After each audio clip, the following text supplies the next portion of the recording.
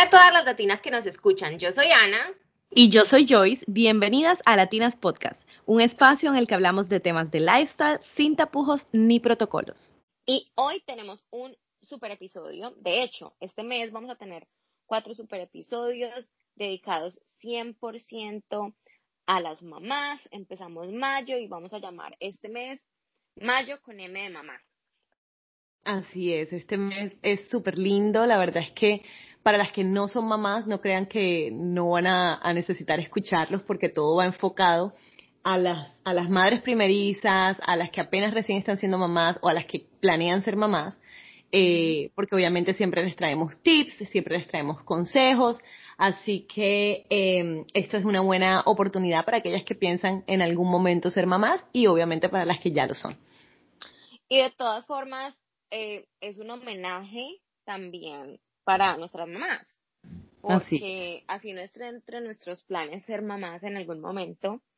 También venimos de alguien que nos crió o que nos hizo y pues es un bonito homenaje el que vamos a hacer. Además vamos a aprender un poquito, pues, por lo menos nuestra invitada de hoy es una súper invitada que ustedes ya conocen, y es Joyce, entonces vamos a aprender un poquito más sobre Joyce. ¡Aplausos! Y esto definitivamente va a hacer que nos conozcan más y bueno, muy chévere. Entonces, gracias Joyce por estar aquí con nosotros el día de hoy. Gracias por invitarme, Ana. Bueno, no, y la verdad es que yo pensé que entrevistar a Joyce el día de hoy era una muy buena idea porque queríamos empezar entrevistando una mamá joven, una mamá multifacética, y pues que nos cuente un poquito cómo ha sido toda esta experiencia de ser mamá y cómo la está viviendo, porque de pronto muchas de nuestras oyentes pueden encontrarse en esa etapa o a punto de empezar esa etapa.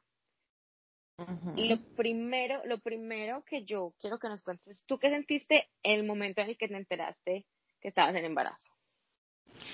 Bueno, fue súper emocionante. De hecho, ya lo presentía porque, bueno, yo tengo un bebé, solamente uno, pero tuve un embarazo previo, que fue pérdida espontánea, que después hablaré de eso más a profundidad. Entonces, pues prácticamente ya sabía lo que se sentía estar embarazada. Uh-huh. Entonces me acuerdo que un fin de semana me fui a Bahamas con mi esposo y estábamos allá y me iba a tomar una cerveza y le dije, ¿sabes qué? Nada más me voy a tomar, la alcancé a abrir y todo y le dije, ¿sabes qué? Nada más me voy a tomar la mitad porque yo creo que estoy embarazada.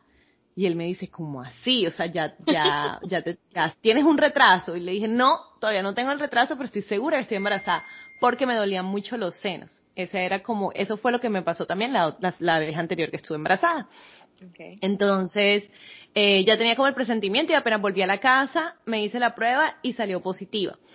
La única, el sentimiento que tuve fue como emoción de como que, ay, qué bien, o sea, gracias a Dios, pero a la vez fue como miedo, como voy a estar muy precavida, porque no quiero que me vuelva a pasar lo que me pasó anteriormente. Entonces, fue como que estaba súper emocionada, pero no al 100%, porque dije, hasta que no escuche los latidos del corazón, no voy a estar feliz, o sea, totalmente dichosa. Okay. Y pues para eso tienen que pasar unas cuantas semanas, y yo apenas estaba literal, o sea, en la semana 4, que eso, o sea, tuve que comprar una prueba de esas que te dicen antes de las pruebas regulares y todo eso, porque en realidad todavía no estabas no empieza en conteo, sino como hasta la semana 6. Entonces, me tocó esperar como unas 3 semanas largas para poder escuchar los latidos del corazón. Sí. Y ahí fue cuando ya por fin sí sentí como el alivio de que, okay, si estoy embarazada, esto sí va bien, este embarazo es. Okay, qué bonito. Porque sí, la verdad es que sí, la experiencia entre ese momento en el que uno recibe esa prueba, bueno, uno se hace la prueba y llega a poder ver al médico, es como que, es como un poco, uno es incrédulo. Sí, yo porque, no siento mucho.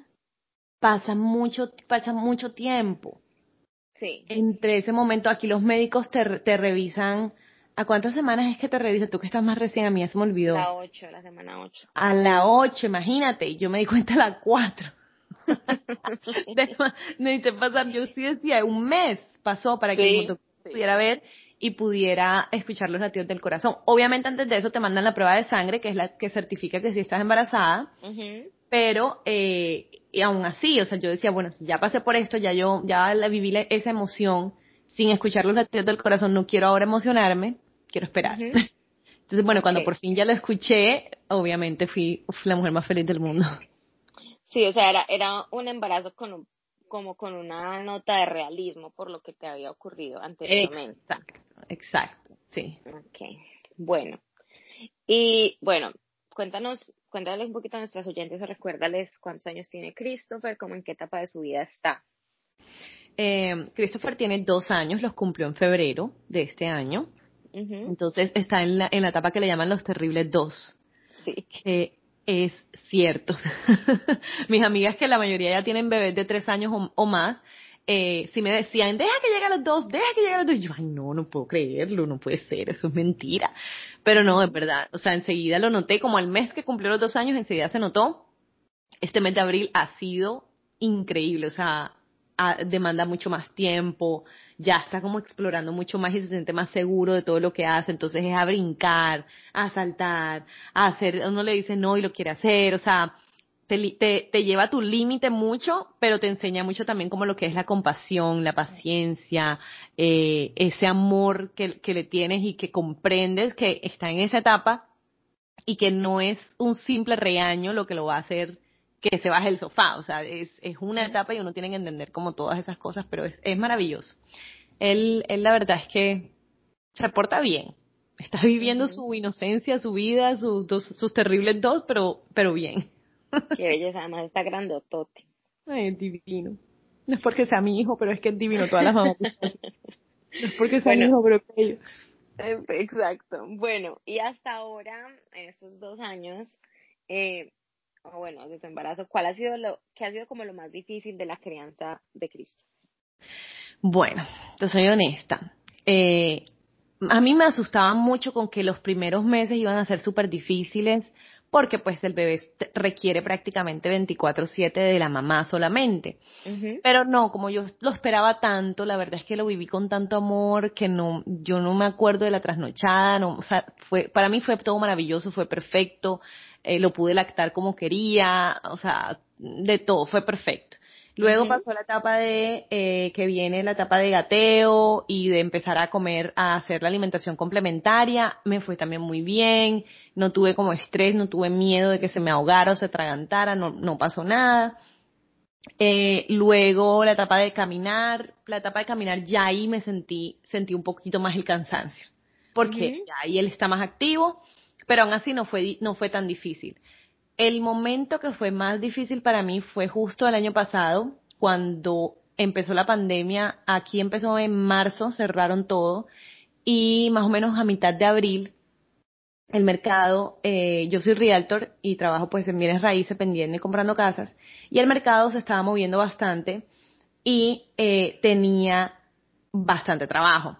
Entonces, ahí me pasó que como que me sentía frustrada porque tenía mucho trabajo, pero a la vez Christopher estaba en una etapa muy nueva que acaba de cumplir 1 año y es el niño que está explorando, que está caminando, corriendo, pues por primera vez, entonces demanda mucho tiempo. Entonces yo sentía y mis planes eran de pronto meterlo a un daycare o algo, pero no se podía por la pandemia. Claro. Entonces sentía que no le estaba dedicando el 100% a él. Entonces sentía que no estaba haciendo bien al 100% mi trabajo y tampoco estaba haciendo bien al 100% ser mamá.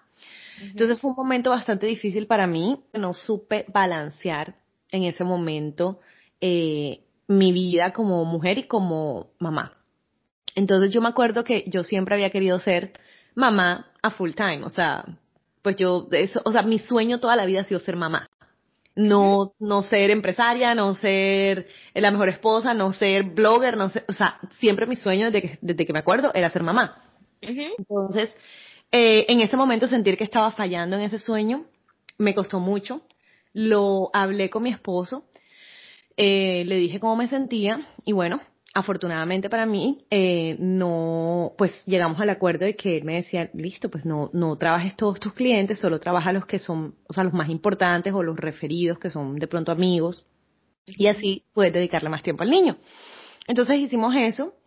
Es un poquito difícil y parece un poco malagradecido uno decir, ay, pero es que estabas súper bien en trabajo y preferiste dejarlo. Y a la vez cuando lo estaba dejando decía, ay, pero ¿será que lo que estoy haciendo está correcto o no? Entonces, me costó también mucho dejarlo. Y me costó mucho porque, pues, obviamente uno como mujer, uno quiere balancear y quiere hacer todo lo que pueda. Nosotros a veces queremos hacer de más. Sí, eso es cierto. Entonces, ahí lo que hice fue que me quedé solamente con un par de clientes, dejé los otros, los pasé a otros colegas, y bueno, tuve la suerte de que en el momento en mi hogar, mi esposo podía pues tomar la cabeza y no pasaba nada. Ujú. Entonces, ahí me dediqué prácticamente al 100% con Christopher, me sentí mucho mejor, saqué mucho más tiempo, ya tenía mucho más tiempo también para mí, para crecer en otras áreas de mi vida, principalmente en áreas personales. Entonces, ese pequeño cambio me ayudó muchísimo, la verdad.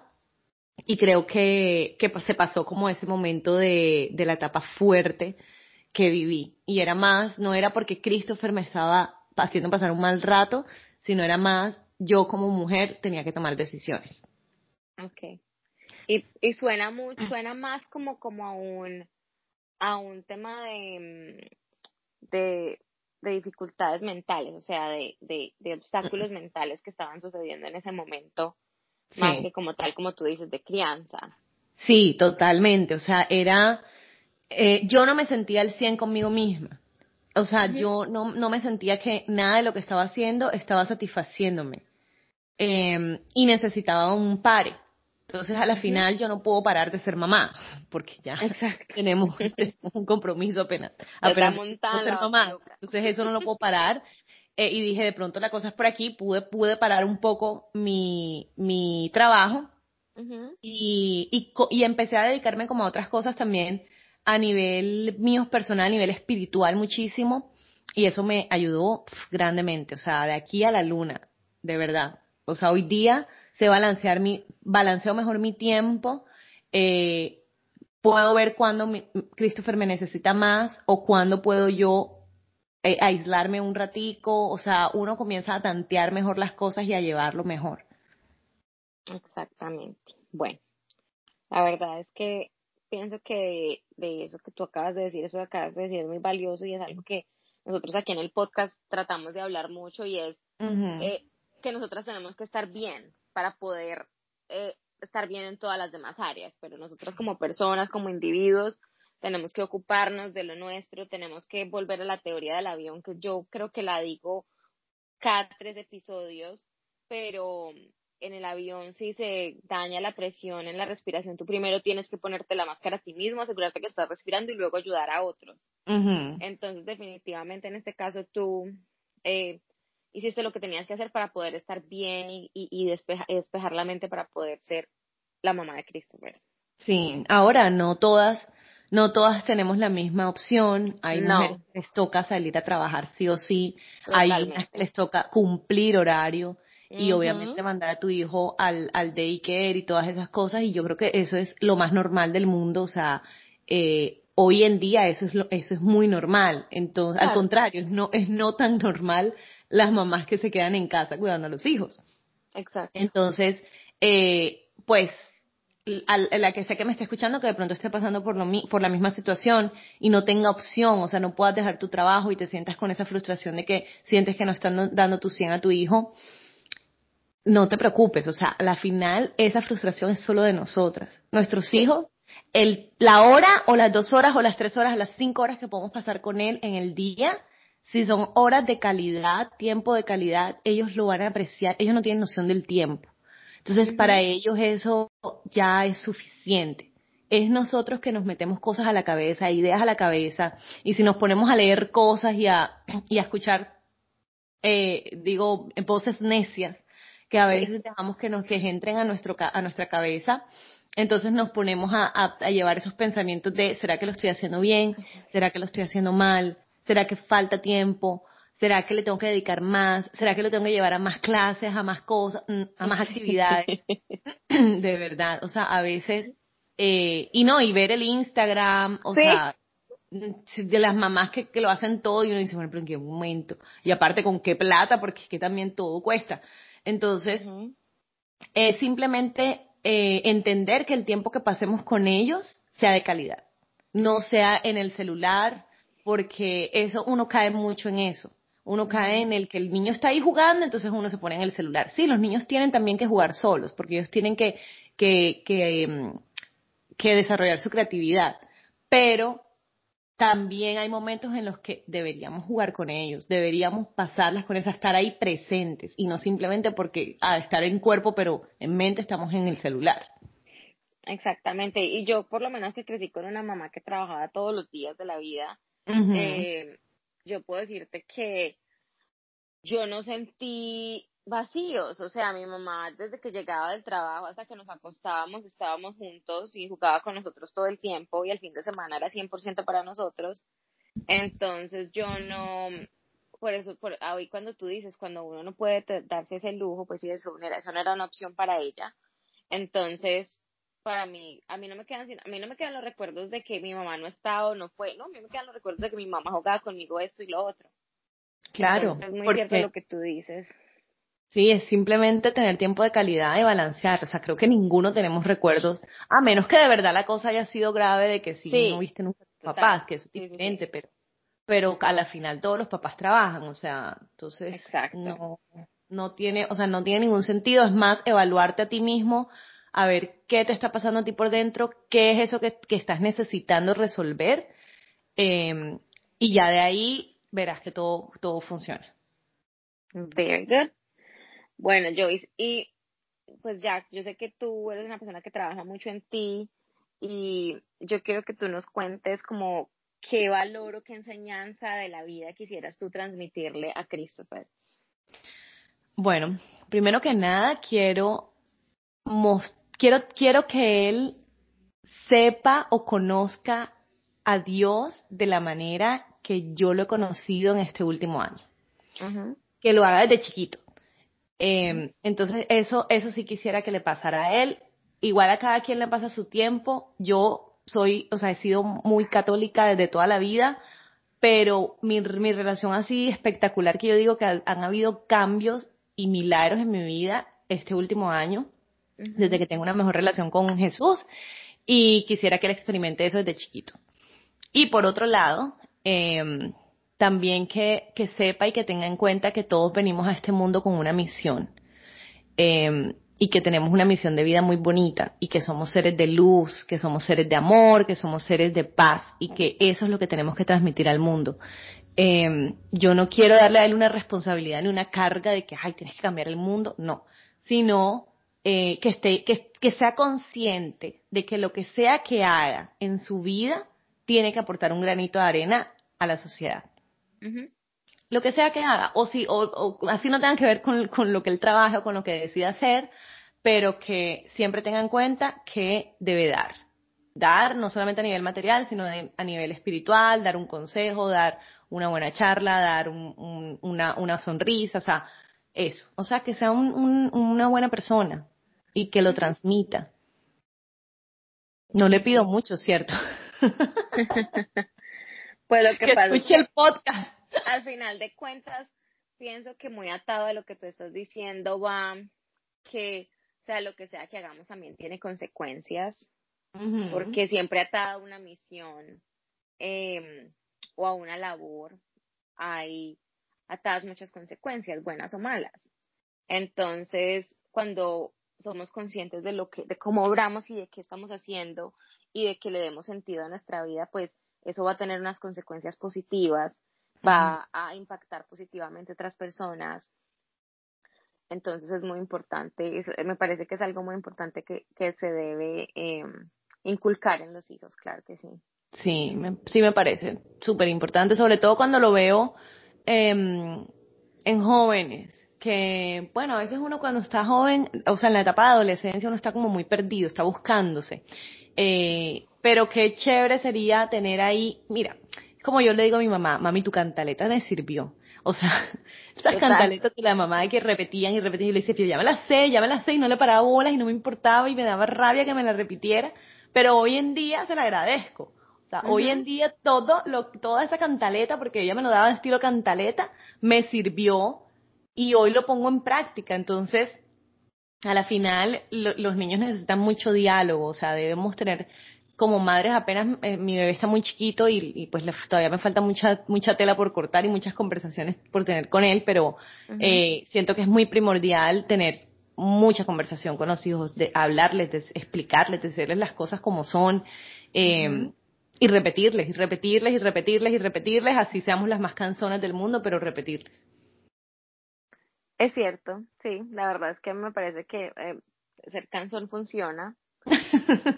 Me muero de la risa porque mi esposo tiene a la mamá en el celular como Psychomom, como mamá psicótica, ese es el nombre como él la tiene. Yo me acuerdo la Claro, primera vez que yo vi eso cuando le timbró el celular y yo vi Psychomom, yo dije, ¿este man qué? claro, Entonces, pues, qué hoy apenas grosero. estamos empezando a salir y pues yo que mi mamá, mejor dicho, le prendo 7 velas. Entonces, cuando yo le dije, ¿y tú por qué? Porque fue, ay, mami, pues la relación de ellos dos es súper chévere.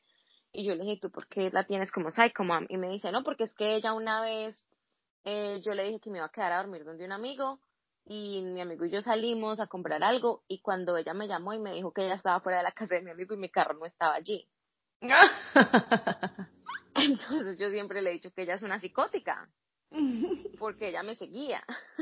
Eso es algo que yo haría, la verdad. Total, yo lo haría todos los días, cada que se me hubiera quedado donde un amigo. Qué risa. Entonces, entonces yo le decía a él, bueno, pero mira que de tu psycho mom salió un gran hombre, o sea, yo no le veo Claro, nada de malo a tu crianza. Él dice, no, yo era una persona muy responsable, yo igual iba a ser así como yo soy. Y eso se le digo a él, de eso, como no hay evidencia de que te ibas a ser así igual de bueno si tu mamá no hubiera sido así, entonces voy a simplemente a omitir el paso y voy a decir que lo que tu mamá hizo funcionó, ser la mamá psicótica, la psicótica por estuvo supuesto, bien. por supuesto. Entonces, sobre todo en un país como este en el que nosotros vivimos, en Estados Unidos, que en realidad, pues, la gente es demasiado desprendida. Los Ujú. hijos son súper desprendidos de sus padres, no hay mucha unión familiar. Entonces, para mí, haber encontrado como esa mamá que yo tiene y como ese tipo de familia que sigue tratando de conservar los valores y mantener las cosas en familia, a mí me parece que es importante porque yo crecí en una familia que es así. Claro, es que eso también me he dado cuenta mucho acá, o sea, no hay diálogo entre padres e hijos. No. Y muchas veces también he escuchado y he visto entre padres e hijos que es como que, oh, está haciendo tal cosa y es grave o es malo. No, pero no le puedo decir Mhm. nada porque yo también lo hice cuando era adolescente. Y yo como, Mhm. ok, ¿y qué crees que pasó? O sea, ¿fue un error o no fue un error? Ah, pues Mhm. no sé, no tengo criterio para decirle, ¿cómo que no tienes criterio? Eres su papá. O sea, lo hayas hecho o no lo hayas hecho, hayas cometido errores o no, uno de en el corazón sabe lo que es bueno o malo para los hijos. Así se forme cantaleta, o sea, así llega un punto para los hijos que les raya y que no quieren ni saber de ti, o sea, Mhm.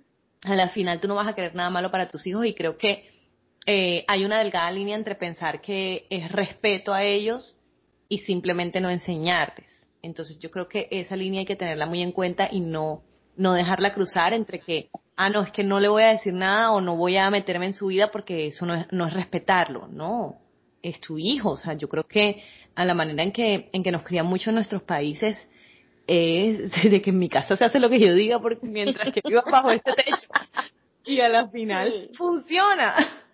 total, yo estoy completamente de acuerdo. El método funciona, Sí. Ay, pero no. sí, definitivamente, entonces ahí les dejo, pues sí, yo la verdad estoy lista para hacer una psycho mom. Bueno, Sí, imagínate que mi esposo no podía creer que yo me metí al cuarto de mi hijastro a revisarle las gavetas de las mesitas de noche. Y yo le decía, bueno, lo que sea que tuviera, yo le decía, tiene tal cosa en la mesita de noche. Y me decía, ¿tú qué haces revisándole el cuarto? Y yo, ¿cómo que no? Tengo que revisárselo, porque él está en una etapa donde hay que revisarle a ver qué tiene. Y él no me lo podía creer, o sea, yo no soy ni la mamá, pero no me importa. total, yo como soy así para muchas cosas en mi vida también, cuando hago ciertas cosas, digo, es como que a ti, ¿cómo se te ocurre? Y yo, ¿cómo se me ocurre? No, mijo, no tiene que estar encima, porque uno Eso es nunca normal. sabe. Eso para mí es lo más normal del mundo. Sí, bueno, para ir terminando, quiero preguntarte qué consejo le darías a una mamá que apenas está empezando esa tarea de ser mamá o como en mi caso que estoy esperando a mi bebé. Bueno, quiero decir que antes de que responda esa pregunta, que Joyce ha sido una super guía para mí desde el principio. Creo que fue una de las primeras personas a las cuales le conté que estaba en embarazo, Sí. porque, porque pues nosotras dos, como ustedes saben, somos muy buenas amigas y manejamos como una dinámica muy chévere de amistad y no solo eso, pero siento que tenemos valores e ideales de vida muy similares. Ujú. Entonces, por eso para mí, pues como que no fue una persona en la que confié desde el principio que me podía ir ayudando y guiando, pero entonces en este momento quiero que compartas con todas nuestras oyentes qué consejo le darías a mamás que están empezando o que van a tener bebé. Bueno, primero que nada, tienes que ser muy, ¿cómo lo diría? Tienes que tener mucho cuidado con qué lees Ujú. y tienes que saber cómo con cuál bando te vas a ir, porque para las madres hay varios bandos.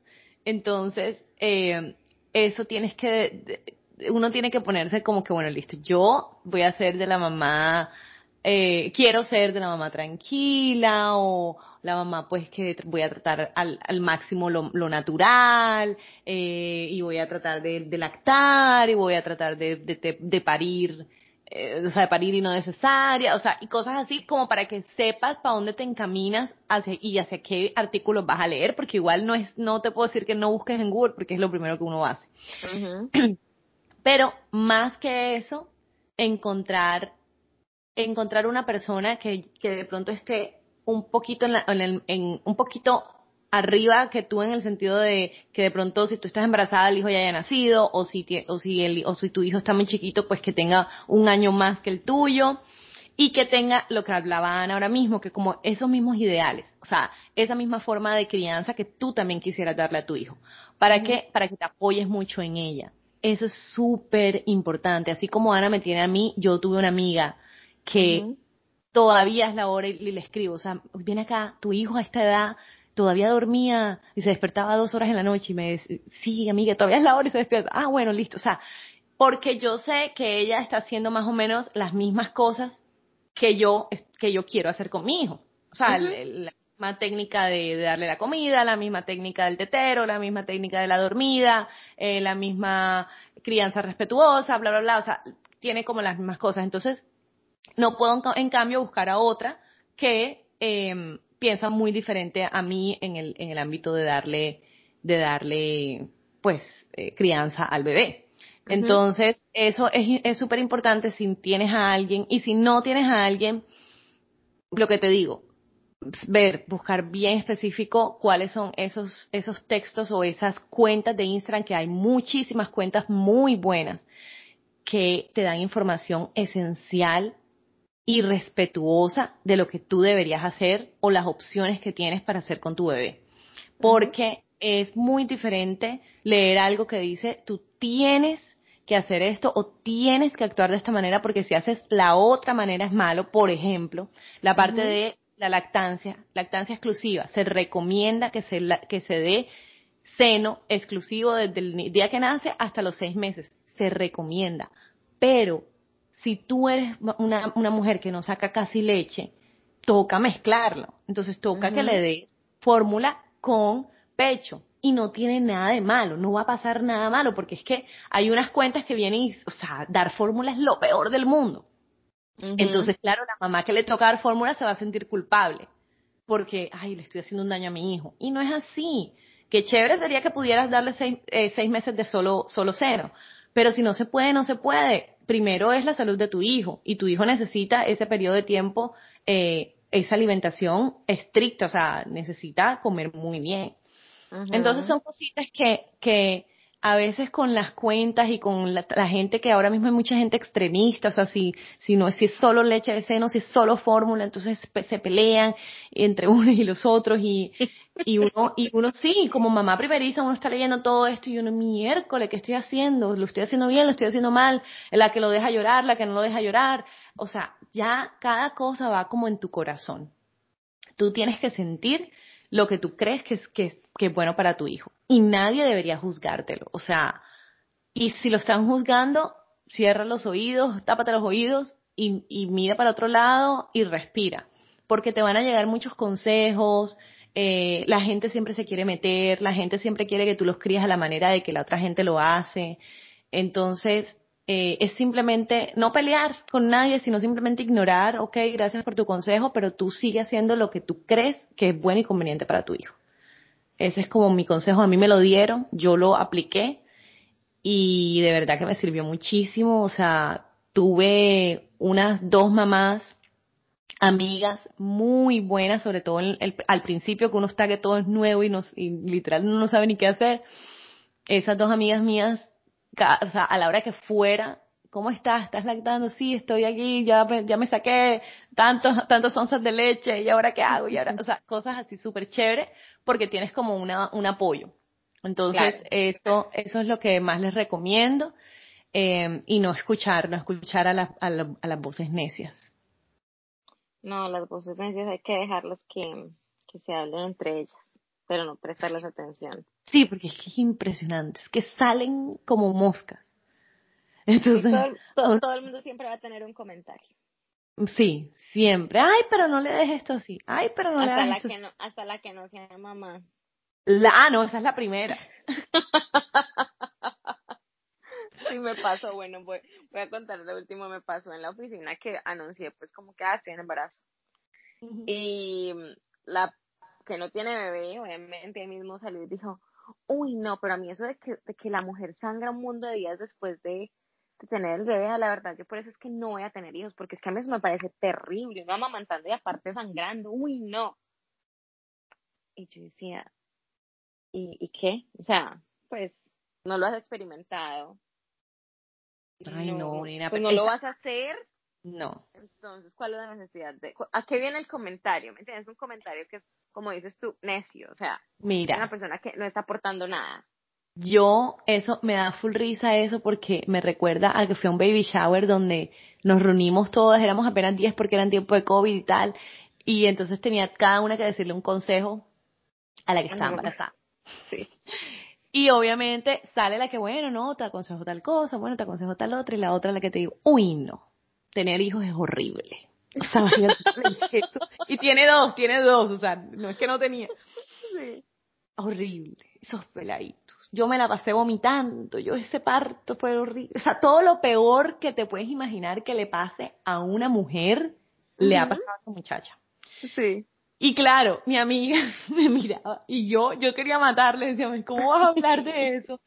Pero Total. entonces a lo que voy es que tú verás si quieres tomar eso o si quieres tomar la de la amiga que te Lo dijo que no sirvió bonito. nada. Yo tengo Exacto. una amiga que me acuerdo tanto porque yo quería hacer parto natural sin anestesia. Ujú, Entonces, una amiga que lo hizo, como tuvo el bebé como un año antes que el mío, sin anestesia también, me dijo, no, facilito, nena, a mí no me dio nada, eso yo a las 2 horas que entré a trabajo de parto lo tuve, o sea, ella fue lo más fácil, el parto más fácil del mundo, esa muchacha me lo dijo. Yo dije, ay, así ujú, va a ser el mío. Entonces, yo me quedé ujú. solo con lo que ella me dijo, yo no quise escuchar otra persona porque dije, no quiero que me digan que fue largo, que fue doloroso, que no pudieron, no quiero escuchar nada de eso, quiero quedarme con lo positivo. Efectivamente, bueno, tuve el bebé, le conté, la llamé y le dije, mira, nena, yo lo tuve y tal, pero estoy sufriendo con tal cosa, o sea, esto me está dando duro tal cosa. No quiero ni decirlo porque a mí no me gusta decir las Sí. cosas malas. Ujú. Pero ella viene y me dice, ay, a mí también me pasó eso. Y yo le dije, ¿y tú por qué no me contaste? Ay, nena, ¿yo para qué te voy a contar lo malo? O sea, Qué sí, bonito, sí. sí, entonces me gustó mucho y desde ahí yo dije, voy a hacer lo mismo. No voy a contar la parte, entre comillas, mala, o sea, sino todo lo bonito porque a la final, si uno cuenta esas cosas, entonces ya quedas predispuesta. O sea, eso Total. fue que esta muchacha, tu compañera de trabajo, escuchó de alguien que le fue muy mal con el sangrado. A mí, por ejemplo, fue como si te viniera el periodo normal y ya Ujú, después quedas manchando poquito como por unas cuantas semanas. Ya, o ujú. sea, fue nada trágico de que, ay, vas a estar ahí, o sea, Eso fue, en sí, un derrame. esa fue la respuesta que dio otra pelada que sí tiene bebé. ella mismo dijo, Ana, tú no te vas a dar cuenta de eso porque en realidad no es grave, o sea, es un manchado normal. O sea, ¿me entiendes? Ha sido una, lo dijo súper fresca, y yo dije, bueno, me voy a quedar con el consejo y con la experiencia de la persona que sí tuvo el bebé, no con la que no, porque ella en realidad no lo ha vivido, entonces, ¿qué sabe? Nada. Eh, pero sí, definitivamente lo de contar es mejor contar experiencias positivas que negativas, porque cuando uno está en embarazo está atravesando por una cantidad de emociones y miedos y Ujú. temores y angustias y de todo, entonces pues sí, mejor todo el tema de contar lo positivo. Sí. Bueno, muchas gracias por estar aquí. Las quiero dejar por último con una frase que leí que me pareció muy linda, que dice, por mucha fuerza física que tenga un hombre, una madre siempre será más fuerte de corazón. Bello. Está linda, ¿no? Bellísima. Entonces, bueno, las dejo con eso. Muchas gracias a todos por escucharnos. Este es el primer episodio del Día de del mes de las Madres, pero vienen muchos más, entonces no se los pierdan. Feliz semana para todas. No se pierdan los episodios todos los miércoles, 10 de la mañana, hora Colombia, 11 de la mañana, hora Miami, Latinas Podcast. Bye. Bye.